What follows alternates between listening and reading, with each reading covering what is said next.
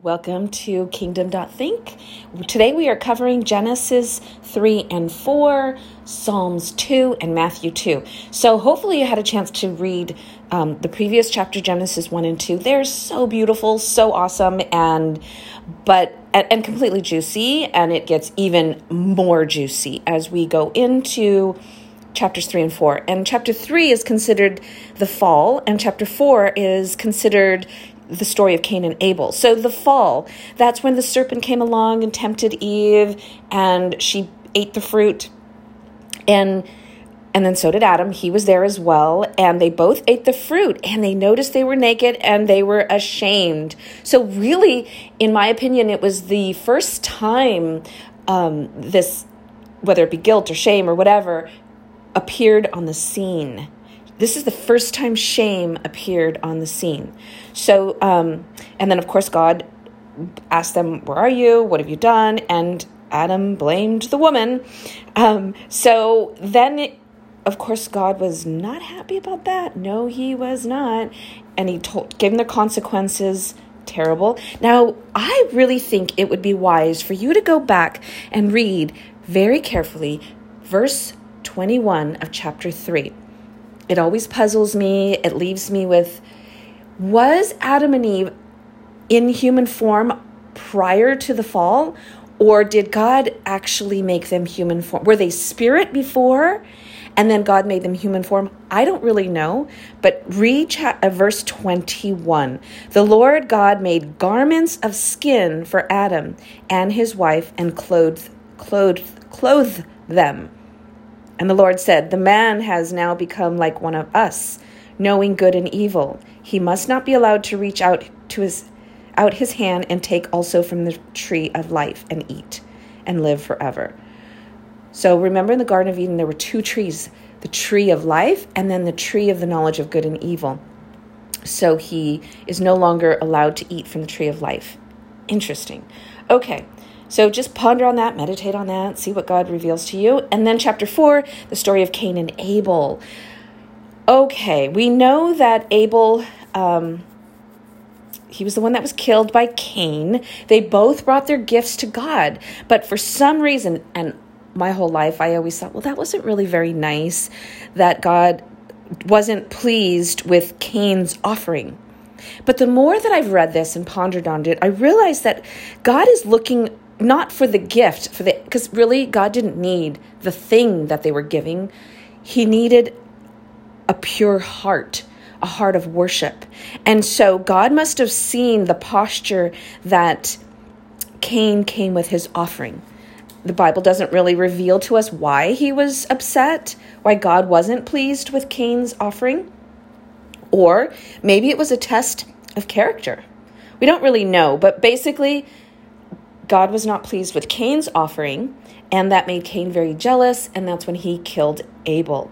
And then he had a massive punishment, being totally banished, and he said the punishment is more than he could bear, and he was banished from the land, and then he had a wife. He took his wife, I'm assuming. Yes, he took his wife, and then they had a child called Enoch.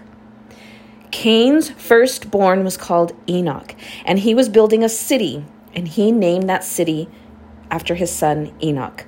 Interesting. Very interesting. Okay, then we move on. Chapter 4 really goes into Cain's lineage, which I guess it should, because, he killed Abel. But then Adam and Eve had another child, Seth. And Seth had a son who he named Enosh. Interesting. Okay, so that's the chapters 3 and 4 of Genesis. The story just continues to get more and more juicy. It's very dramatic. So let's move over to Psalms. We're reading chapter 2 of Psalms. Now, before we jump into Psalms, when I used to read Psalms, I didn't really care for Psalms because it was confusing. I didn't understand. One minute he's super happy, then the next minute he's complaining about life. It just seemed to me that Psalms was too elegant, too dramatic, too poetic, a lot of things that I didn't understand. So it's important that we understand that Psalms is, yes, it's written by David, but there are other contributing authors in the book of Psalms. But Psalms is very transparent.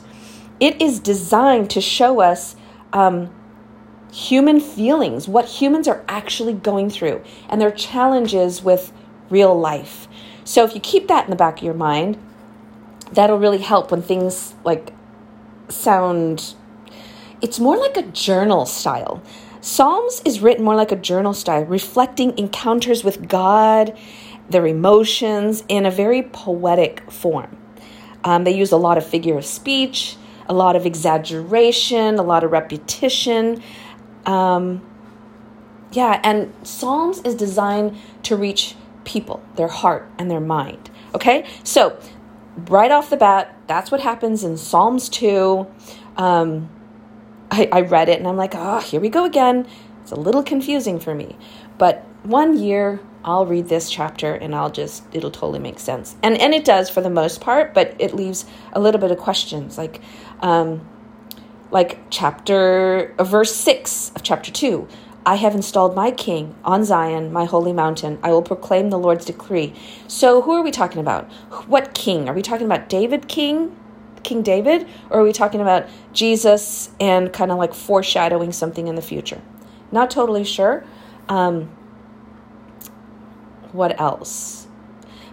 Why do the nations conspire and the people plot in vain? The kings of the earth rise up and the rulers band together against the Lord, against his anointed, saying, let us break their chains and throw off their shackles. Interesting. The one enthroned in heaven laughs. The Lord scoffs at them. Basically, these kings on earth are trying to, take over. And God just says, that's so silly.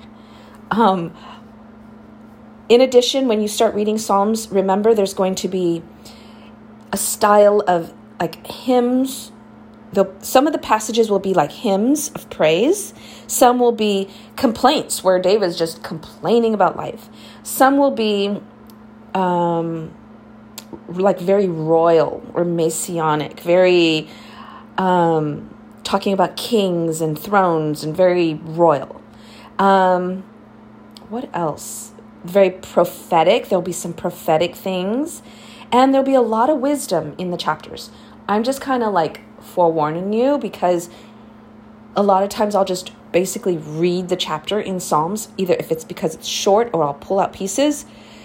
But because it's poetic, I think the way you want to read Psalms is just read it leisurely and let it soak into your soul and see what it reveals to you. Now, that's just me. For some other people, I know my mom and my grandma, they just love Psalms. It just really speaks to them. So I guess it depends where you are in your life. And then let's move on to chapter 2 of Matthew. Basically, it's telling the story of Jesus being born and how the Magi saw the star, and he went to King Herod. King Herod says, hey, tell me where this Messiah is being born. I want to go worship him too. Really, he didn't. He wanted to kill him, of course, because King Herod didn't want this Messiah to rule over his people of Israel. So then the kings worshipped the baby Jesus, gave him gold and frankincense of myrrh. We know the Bible story of Christmas. And then we know that Joseph had a dream where God told him to wake up, take the child and the mom, and escape to Egypt, where he stayed there until Herod died. But then, when they heard Herod died, they were going to go back to Israel. However, Herod had a son who was just as evil, just as mean. So they said, shortcut, why don't we go to Nazareth to raise this child in a safer place? So that's why Jesus is a Nazarene. Jesus of Nazareth, he grew up as a child, but he was born in Bethlehem. What else? That's about it. I think we covered chapter 2. I hope you enjoyed this. Stay with it. And you know what? Whatever days you miss, it's not a big deal. You can pick up anywhere, or you can just binge listen. And I'm going to just continue to give you my insights of that chapter. Not because I'm trying to analyze or even interpret, or it's simply to be a little teaser or a little insight to inspire you to go read it for yourself and see what you discover and see if you even saw the same thing I did. I hope you enjoyed this one, and have a great day.